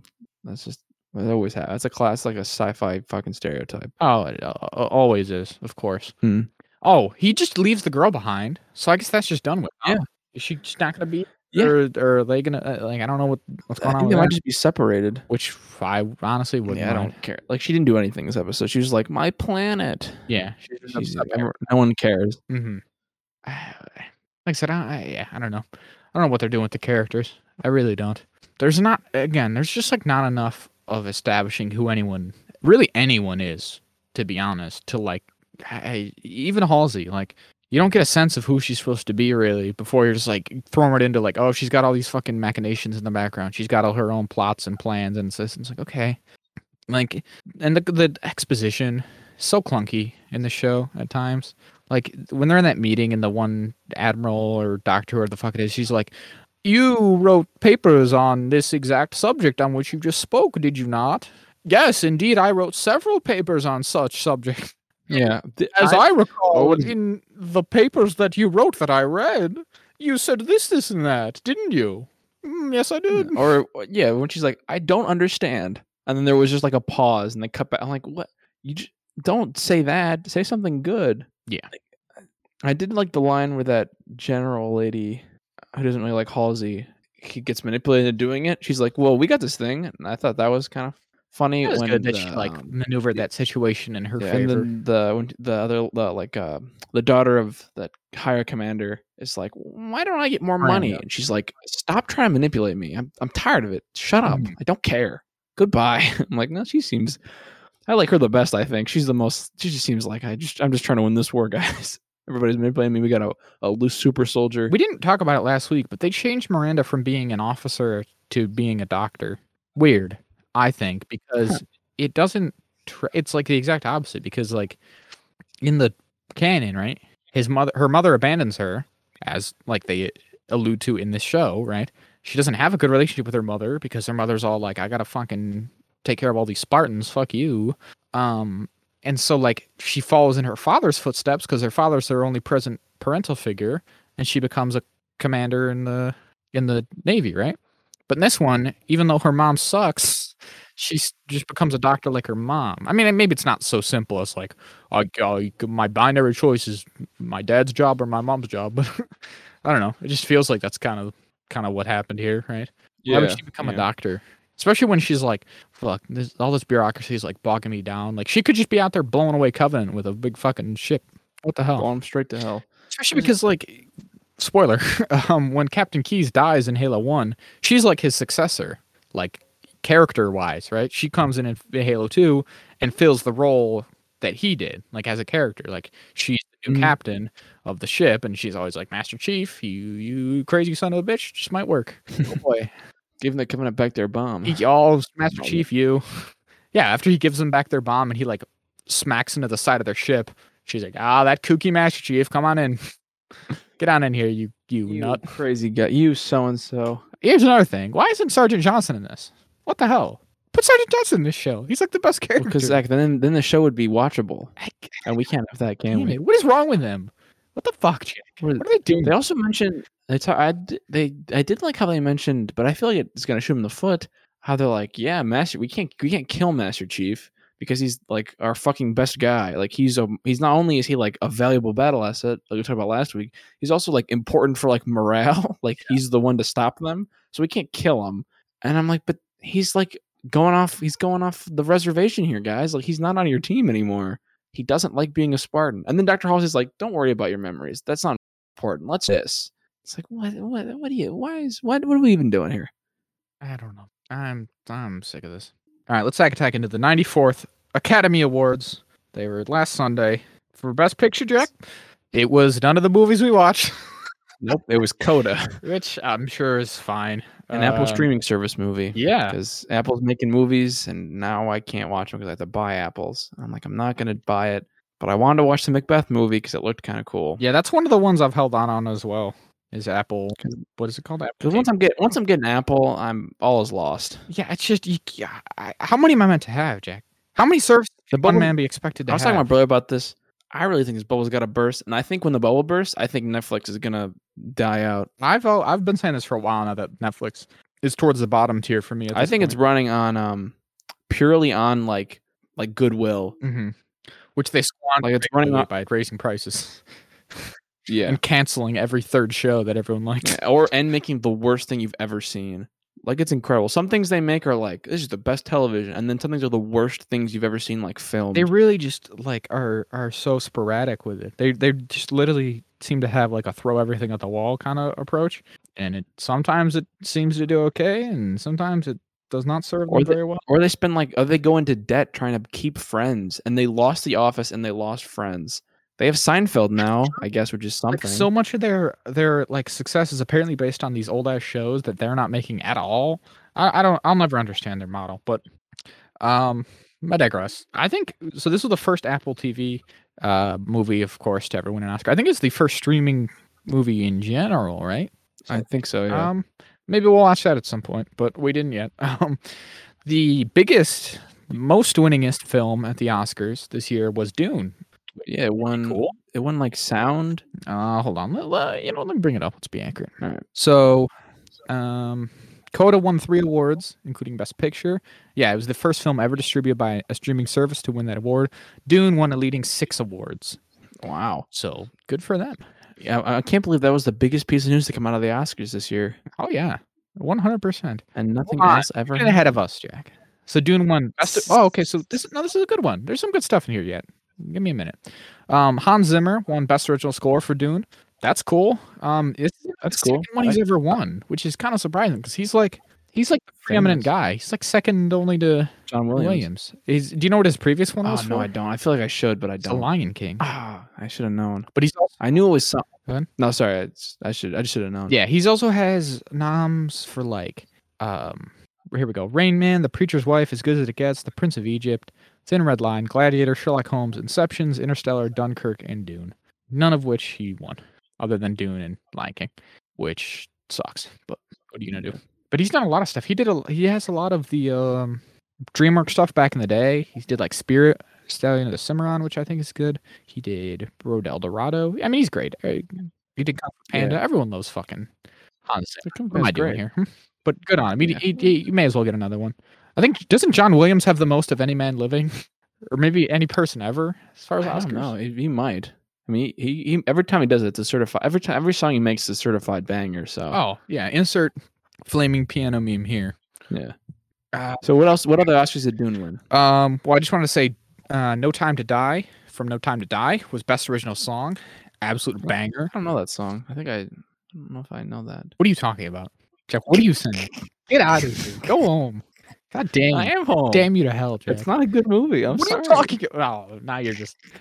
Dune also won Best Sound, Best Production Design, Best Cinematography, Best Film Editing, and Best Visual Effects. I would agree with all those picks. I think Dune deserved those on all those fronts. Too bad the story sucked. I wish fucking Spider-Man No Way Home would win something. It's never gonna win. It's Best Visual Effects. It's always some lame ass bullshit that wins Best Visual Effects. It's like, what are you talking about? Cruella, bro. Cruella won Best Costume Design at the Oscars. Are we kidding? Is that a joke? Is that a prank that someone's pulling on me? That's clown stuff. I mean, come the fuck on. Best Visual... Oh, I already said that one. You know what's a good one? Samuel Jackson got an honorary Academy Award as a cultural icon whose dynamic work has resonated across genres and generations and audiences worldwide, which is good. I did see that. I saw the acceptance speech where Denzel Washington presents it to him. And he thanks Quentin Tarantino for his characters, and he thanks the guy who does all the wigs for giving him hair. That's good. He deserves one. I was kind of surprised to hear he'd never gotten one before. So good for him. Good for him. He's great. He's in a lot of. He's like hard to believe he's 73. Oh, yeah, he's getting up there, and he's still working a lot. He's definitely like he's had some duds over the year because he just puts out so much work, but he's got some some real standout like nerd culture kind of roles, right? Yeah. Your Star Wars and your Marvel and your Pulp Fiction and Jurassic Park and shit. But then he's got some truly like great. He's got Django. He's got that movie where he's being defended by Matthew McConaughey. He's his lawyer. He's in that movie. No, I don't know that movie's name. If I heard that, I don't know the movie's good. I've seen parts of that movie. He did Snakes on the Plane. It's just a classic. One of his best works, but sure. Well, it's most well known, I guess. He's in Die Hard 3. I do like Die Hard. Die Hard 3 is pretty good. Oh, he's a villain in Unbreakable. He's Mr. Glass. That's true. He's in Jackie Brown. He's in Eightful Eight. He's in. Are you talking Time to Kill? Is that the movie you're talking about? With Matthew McConaughey? Yeah. It might be. Probably is. Oh, he's in The Incredibles. Oh, how could we forget? I mean, he's in so much stuff. It's hard to even keep track. My goodness. He's in Goodfellas. What? I didn't even know that, to be totally honest. He's in The Other Guys. He's in Goodfellas. I love him in The Other Guys. He's very funny. That's one of my favorite parts of that whole movie. That makes the whole movie. And The Rock. You think what I'm thinking? Into the bushes. There goes my hero. It's kind of ruined that song for me because whenever I hear that song, that's all I think of is fucking Samuel Jackson and The Rock just diving off a fucking building to their deaths. He's also in Kingsman. He is in Kingsman. He's in King Kong Skull Island. That's true. He's good in that one. He dies. He's like I can't let go of Nam. I lost Nam. He represents Nam. He's in Paws of Fury, The Legend of Hank. Oh, all right. We don't need to just keep listing Sam Jackson movies. We probably get the point, right? Encanto won Best Animated Movie. That makes sense, right? Did we? Yeah. Belfast for Kenneth Branagh won Screenplay. Coda won Best Adapted Screenplay because it's based off of a French film, I believe. Best Supporting Actress was Ariana DeBose, who was She was Bruno's. Oh no, not Chino's. That was Bruno, right? Her sister's Bruno. Yeah. Her brother's Bruno. The fuck's her name? She was Anita in West Side Story. She was good. Just a good. Say that checks out. I will say, you know what always frustrates me, Jack? Maybe I'm too much of it. Maybe I'm just a dumb, idiot, stupid man. That's very possible. But I always struggle with the idea that like there can be such a disconnect between like the different movies that win the different awards insofar as like Best Picture, Best Director, and Best Screenplay were all different fucking movies. And it's like, what does that fucking mean? Really? Like, you get what I'm saying? Like I said, maybe I'm an idiot, but it's like, well, so if Coda was the best picture, but like its directing wasn't the best and its screenplay wasn't the best, what about it was the best? That like brought it above. And to make it even more confusing, Coda's one of the person who won Best Supporting Actor was in Coda. That's true. He was the first deaf man to ever win an Oscar, which is fun. That's true. But then, like, yeah, best screenplay was Kenneth Branagh. But so I guess, like, for Belfast. So does that mean Belfast didn't have, like, the directing or whatever to back it up? But then fucking, what is it? Yeah, cinematography was Dune. It's a whole different one. So it's like, so what? Power of the Dog had the best director, but the fucking, the acting and the cinematography and the screenplay all let it down. Otherwise, it would have been best. But it's like, hey, do you get what I mean? Maybe I'm an idiot, but like, it's something that always stands out. It's like, what? It's a bit of dissonance. Yeah, there's a bit of dissonance there. And it feels like it's just like, well, we need to spread out the awards, don't we? I mean, here's the thing. The Oscars is all just fucking nonsense, right? Right. Literally, everyone, all the fucking stupid Hollywood rich assholes all just vote. So it's not for their friends. Exactly. 100%. There's no, like, impartiality to it. Not everyone in Hollywood is even necessarily, like, fucking smart or, like, really up on, like, you know, being in a movie doesn't mean you know a bunch about film. And I know, Jack, don't get me wrong. I know next to nothing about film. So I wouldn't be good in the Academy either. I'm just saying, like, it's just anyone and everyone's there voting. What the fuck do they all know, right? Pardon me, Jack, but, like, what does Jay-Z know about the Oscars? Why is he voting? Why is Beyonce? He makes music. He's a music guy. Let him vote for the Grammys. For the Grammys, I bet. I mean, hey, if Jay-Z was like, this is the best thing, I'd be like, hey, man, you know everything about music. You're a musician. I very much respect your opinion. You're quite a successful musician. Yeah, but here's the thing. Wouldn't hire my mechanic to teach me how to make an omelet. I wouldn't, would I? No, you wouldn't. That'd be insane. Just to what you're best at. Yeah. That applies. Stay in your lane, really. Fuck. So I have the Oscars. Better, like, maybe just act in the movies and not vote on which ones are best actors. Yeah. Hey? And Brad Pitt? And don't tell us your political opinions because we don't care. Yeah, that too. But, Jack, you alluded to it earlier, but all of this is basically bullshit, nothing, nonsense, because no one could give a fuck, because something much more interesting happened at the Oscars this year. Maybe the most interesting thing to happen ever at the Oscars is that, Will Smith, I mean, everyone knows this, but Will Smith walked on stage and slapped Chris Rock for a joke that he made about Jada Pinkett Smith. Smacked the shit out of him. Pretty crazy. Pretty full on. As of, like, yesterday, or maybe it was today, he resigned from the Academy. They opened an investigation. They're probably going to take away his Oscar. They might take away his... Actually, I think they already said they will not take away his Oscar because they still think he won and he did get the most votes. So, like... I guess that's true. I mean, it kind of makes sense on some level. But the thing they have said is, like, yeah, we probably should have, like, taken him out. He probably apparently I heard something leave after that. I heard that he was asked to leave and refused, and they like, all right, and they let him stay. And they were just like, well, fair enough. Fair play. No, well, you got me. Because like it's kind of wild that he did that he just smacked Chris Rock in the face. Thing to do, like, and I've seen a lot of people say, like, you know, there's a lot of takes flying around, as you can imagine. But a lot of people are saying shit to the extent of, like, I've seen comedians say stuff like, well, like, this is our job. Like, it's kind of upsetting, this idea that, like, you make a joke somebody doesn't like, and they can just come up and, like, physically assault you. Like, that's kind of that's a step too far, right? Oh, absolutely. Even on, like, an even more serious note, I've seen people be like, victims of abuse and stuff are like, yeah, just casually, like, attacking someone like that and then getting away with it, right? And especially, like, some of the language he used in his acceptance speech afterwards, where he was like, you know what, I loved her too much. I just couldn't handle myself. You know how it is. And he was given, like, 2 standing ovations and shit. It's not. Oh, yeah. I don't know. I think it's pretty universally agreed at this point, though. But, like, yeah, not a cool thing to do. Pretty awful. Not, like, it's one of those things where, like, I also don't think he should have won Best Actor. He was up against Denzel Washington and Andrew Garfield. Much better actors than he is. Yeah, I was kind of disappointed that 3090 didn't win anything. Or wait, what the fuck's that movie called? Tick, Tick, Boom. I love that movie. I've never even seen this. It was a good film. I liked it a lot. I'll never watch it. I bet. You've never watched half the shit, so it doesn't surprise me. I've watched plenty of shit. But yeah, I don't think it was very cool. You're probably right. Like, it feels like one of those things where maybe it was like we haven't given him one before. We better just throw this one at him. Because he's been up for I think, better roles in better movies. He was up for Best Actor for Ali and for The Pursuit of Happiness, both of which, better films, better performances. Oh, and he said some stuff afterwards too on, like, Instagram. He was like, "Yeah, I just love my family, just like Richard Williams loved his family. What are you gonna do?" It's like, oh, don't invoke the dead man's name in this. come on. That's not cool, right? Like, don't be bringing them into this. Like, they didn't know you were gonna smack people. Yeah, right. Like, okay, you acted as a guy in a movie. Let's not. Come on. Let's not get crazy. Also, your wife cheats on you, so something like. Oh, sorry. Richard Williams is not dead. My bad. He's still alive. My bad.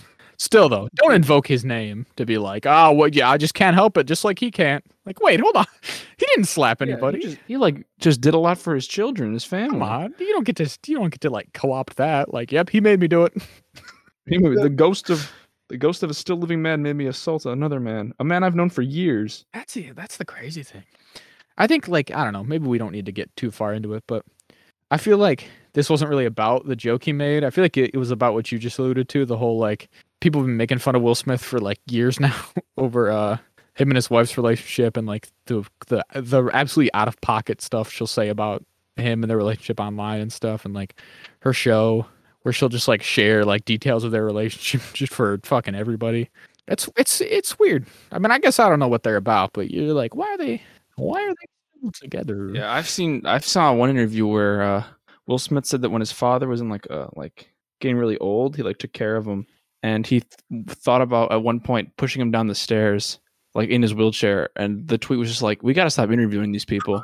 What the fuck? Yeah, like it's exactly like, what the fuck are you talking about, Will Smith? Will Smith, what the hell? Why would you say that? It's upsetting. I got tweets I saved. Do you want to hear anything? Sure, rattle them out for me. So I got a couple here. I got Jada's gonna let Will Smith watch So Hard tonight. Good for him. I saw that one. That's fucking so funny. I got Will Smith saying he wants to be a vessel for love 15 minutes after hitting a guy live on international TV and then getting a standing ovation is just an incredible summation of what Hollywood's all about. I saw like Jim Carrey was doing an interview for Sonic 2 and they brought up to him and he was like, I was disgusted seeing that. I agree. Don't assault people. I think that's generally a rule that we can all get behind. Have you seen this? People have found clips of him on like a talk show in the 90s making fun of a bald guy. I did see that. And I think that is like an issue, not to get too much. This isn't really our wheelhouse here, Jack, but if you'll allow me a moment to proselytize to you from atop my soapbox here. I love it. There's something to be said about like a lot of people seem to take it very seriously that he made a joke about his wife shaving her hair. But then like, I feel like no one has a problem with making a bald man the butt of a joke, right? Like, yeah. That's been like proven to be quite a traumatic experience for a lot of men. It's like losing your hair, right? Like, just like women, a lot of men, like, you know, rightfully so, can take pride in their appearance and like their self-image. Like their hair. And then when you lose it all, that can be upsetting. Like, there's a reason there's like an industry around it. It's not just because men are like vain and fucking losers. Like, there's something to be said for that. But like, we've all seen plenty of jokes about like dudes wearing toupees or being bald or being fucking Mr. Clean or whatever. Most of George Costanza's jokes in Seinfeld. Yeah, so like, I think there is something of a double standard at play there, if you'll allow me to say. I would have to agree. This was a good one, and this one's pretty accurate. The debate over that slap and the joke and the apology is going to consume the next 3 weeks of discourse. You're going to hear takes you can't even imagine yet. Which I have seen. Oh, yeah. People have managed to spin this into every which direction. I've seen people bring up racism and sexism and classism and ableism. Like, they've gone down every route you could imagine. Oh, yeah. I've seen people be like, well, people ask the question if Ricky Gervais made that joke, would Will Smith have hit him? I saw it was either the BAFTAs or the Golden Globe or something. Rebel Wilson was one of the hosts or presenters or whatever, and she made a joke about Will Smith and her relationship, I believe. People said the same thing of like, would he have slapped her? Like, I don't know. It's interesting to think about. Because like, if he had like, let's be honest, if it was like any woman comedian, no matter what, if Will Smith had walked up and smacked her, he would have been out fast. Yeah, that's definitely true. He would not have won that Oscar. I think that's he would have been quote canceled, as the kids say. But as always, I saw the Oscars are awful. Oh, this is a good one. This one's on brand for me. You're not going to appreciate it, but it says, wait, you're telling me the catcher for the Dodgers did what at the Oscars? Holy shit! That's a little joke because the Dodgers catcher's name is Will Smith. Who are the Dodgers? They're the curling team, right? You're just doing this to no, we're not doing this. What am I doing? I'm just asking a question. This guy says, but if you just did to me what Will Smith did to Chris Rock, there's no way in the world I'm not just taking it and not immediately saying my wife in a Borat voice. That'd be quite the comeback. As if he sat down and was like, keep my wife's name out of your mouth. And he was just like, my wife. I think that was should have done immediately because he's like shaking and about to cry. Clearly very upset, not anticipating that. I saw people say he could have hit him with any number of comebacks that would have been pretty good. I saw someone say he should have just been like, wow, you're kind of cringe, bro. Man, tough crowd. That would have been pretty good. This lady says, only the most annoying people on the planet could find a way to make the best thing to ever happen at the Oscars a serious issue worthy of discourse. And that's kind of what I feel, just to surmise this all up here at the end. The thing about it is that, like, you can go come at it with all these different, like, societal slants and different issues that apply to this and are around it. And there may be some validity to all that. But at the end of the day, these are not normal people. These are insane, like, millionaire Hollywood celebrities. Who live in bubbles. They live in their own little world that's pretty much distinct from ours in any way you can imagine. As evidenced not just by how, like, you know, Will Smith acted, but then we were saying, right? The fact that, like, everyone there still applauded him, gave him a standing ovation when he accepted his thing and everything. Like, the way that so many people seem to be, like, content to just be totally nonchalant about it and be like, nah, this is fine. This is totally cool. Yeah, Chris Rock deserved it. Clearly, that much money and that much privilege and like power just kind of makes people fucking weird. I feel like we've seen it time and time again. Also, they're like Scientologists or whatever, so fuck all that. Yeah, they're all like just weirdos who are like so high off their own fumes they can't even see straight. Right. What is it? But did you see? I saw a bunch of articles that Chris Rock's ticket have skyrocketed. I did see that actually. Bill Burr actually made a comment about it because on his podcast he like did a misdirect and he talked about how Questlove made a documentary that won an Oscar, and he was like, "Yeah, it's a really great documentary. I was like, really like a drummer turned director, won a documentary," and he did all this stuff. He's making all these jokes and like not addressing it, and all he said at the end was, "Oh, I'm really gonna buy Chris Rock's tickets when he comes to town and see his show." I think Chris Rock's great as like a comedian. Oh, he's very funny, hilarious. So, good for him. He's that old '90s wave of comedians with like Adam Sandler and stuff. He's, I did see that. His is like the first time he's going on tour in like 5 years, I think I saw. And now his tickets are selling even better than they were before. So good for him. Best thing that happened in his career in recent memory. Probably, yeah. All I do is take one slap. That might be a worthy trade-off at the end of the day.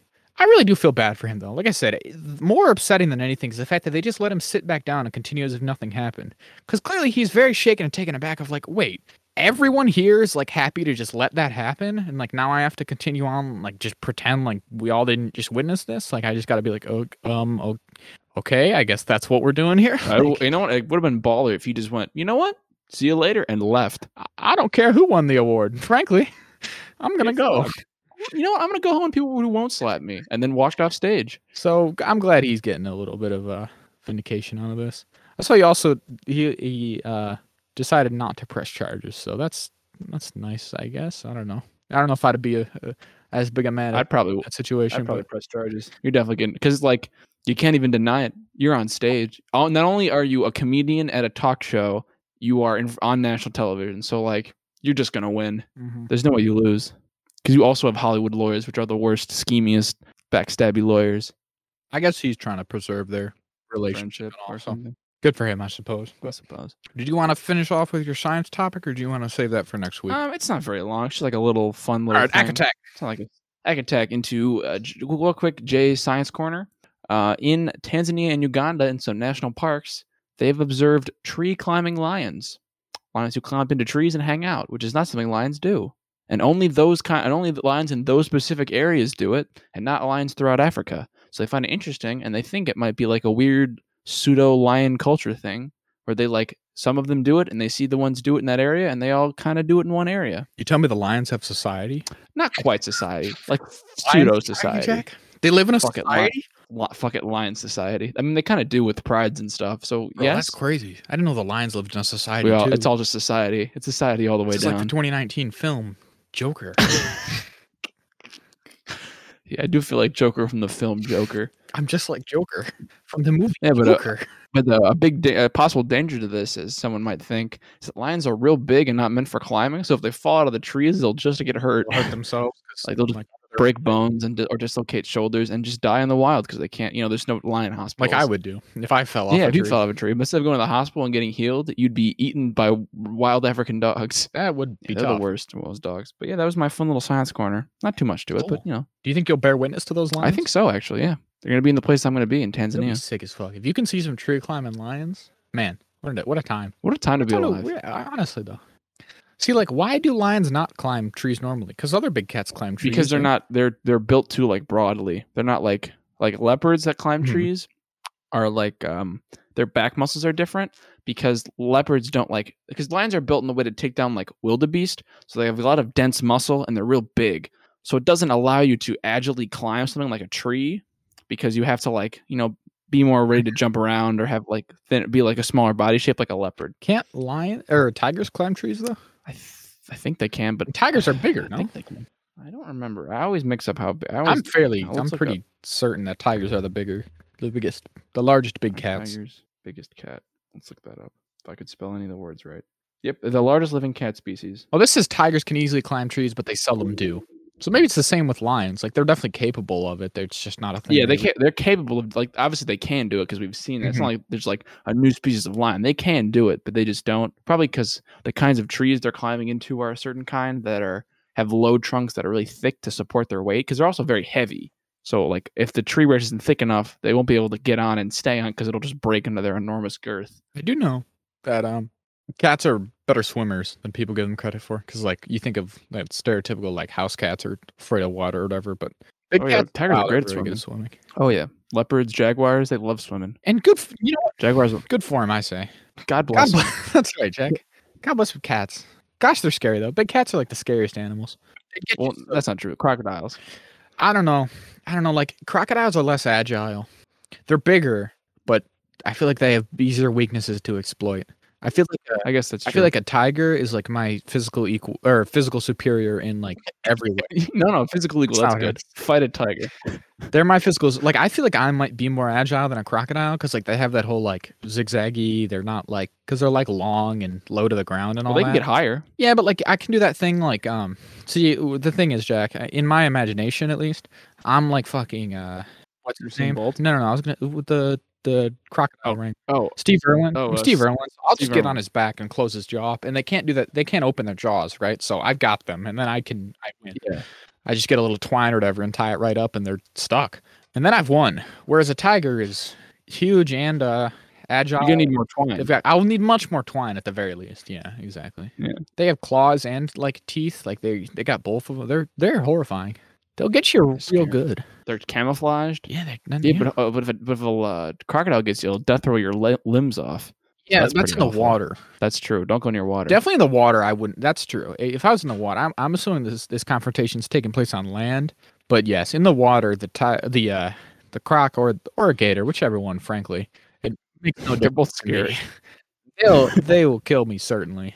That death roll will get me real good, real good.